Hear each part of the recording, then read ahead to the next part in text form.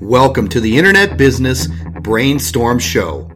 Join Terry Lamb as he takes you on the journey of mastering internet marketing and living the .com lifestyle, a podcast series that will teach you how to create, grow, and monetize an online business in the home business and affiliate marketing niche. You'll find all of Terry's daily content online at followterry.com, which has allowed Terry to earn a six-figure monthly income since retiring as an airline captain in 2006. The only question is, will you use this powerful information to live the .com lifestyle, just like Terry does every day?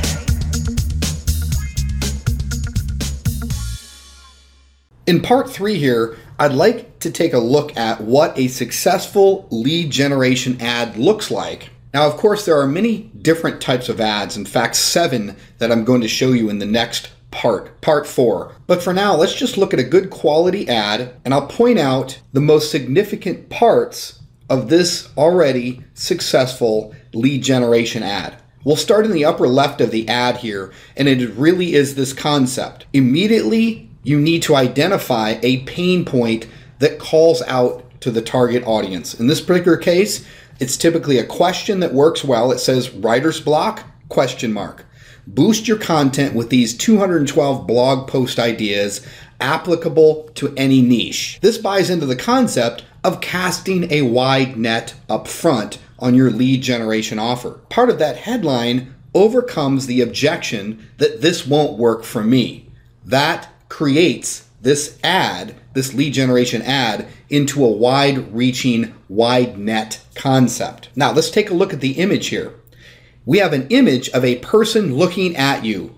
It is eye-catching. And in fact, if you look at this particular image, you can see it's literally just from the base of their eyes up to the top of their head with pretty much a blank background, so it draws your eyes into it. Also, you'll notice in the headline that the solution to the pain point is provided. Again, asking the question, writer's block, and then letting them know that you can boost your content with these 212 blog post ideas. Again, a very wide-reaching net, which is what you want to do when you're placing a front-end lead generation offer. You'll notice that the text is represented in a unique way, and then really important down at the bottom is the call to action box to learn more about the offer. We'll discuss this in upcoming chapters, the different types of call to action buttons, but this is definitely an area you want to test. For example, in this ad, we're using the button Learn More, but there's a lot of different options that you'll want to test that Facebook gives you access to. So what I've pointed out here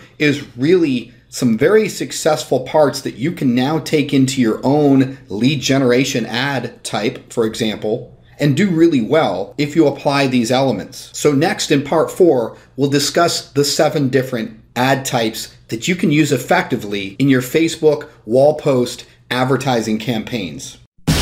Get more of Terry Lamb's Daily Brainstorm Show for entrepreneurs at followterry.com, and you'll learn exactly how to get profitable online with your own virtual internet business and start living the .com lifestyle.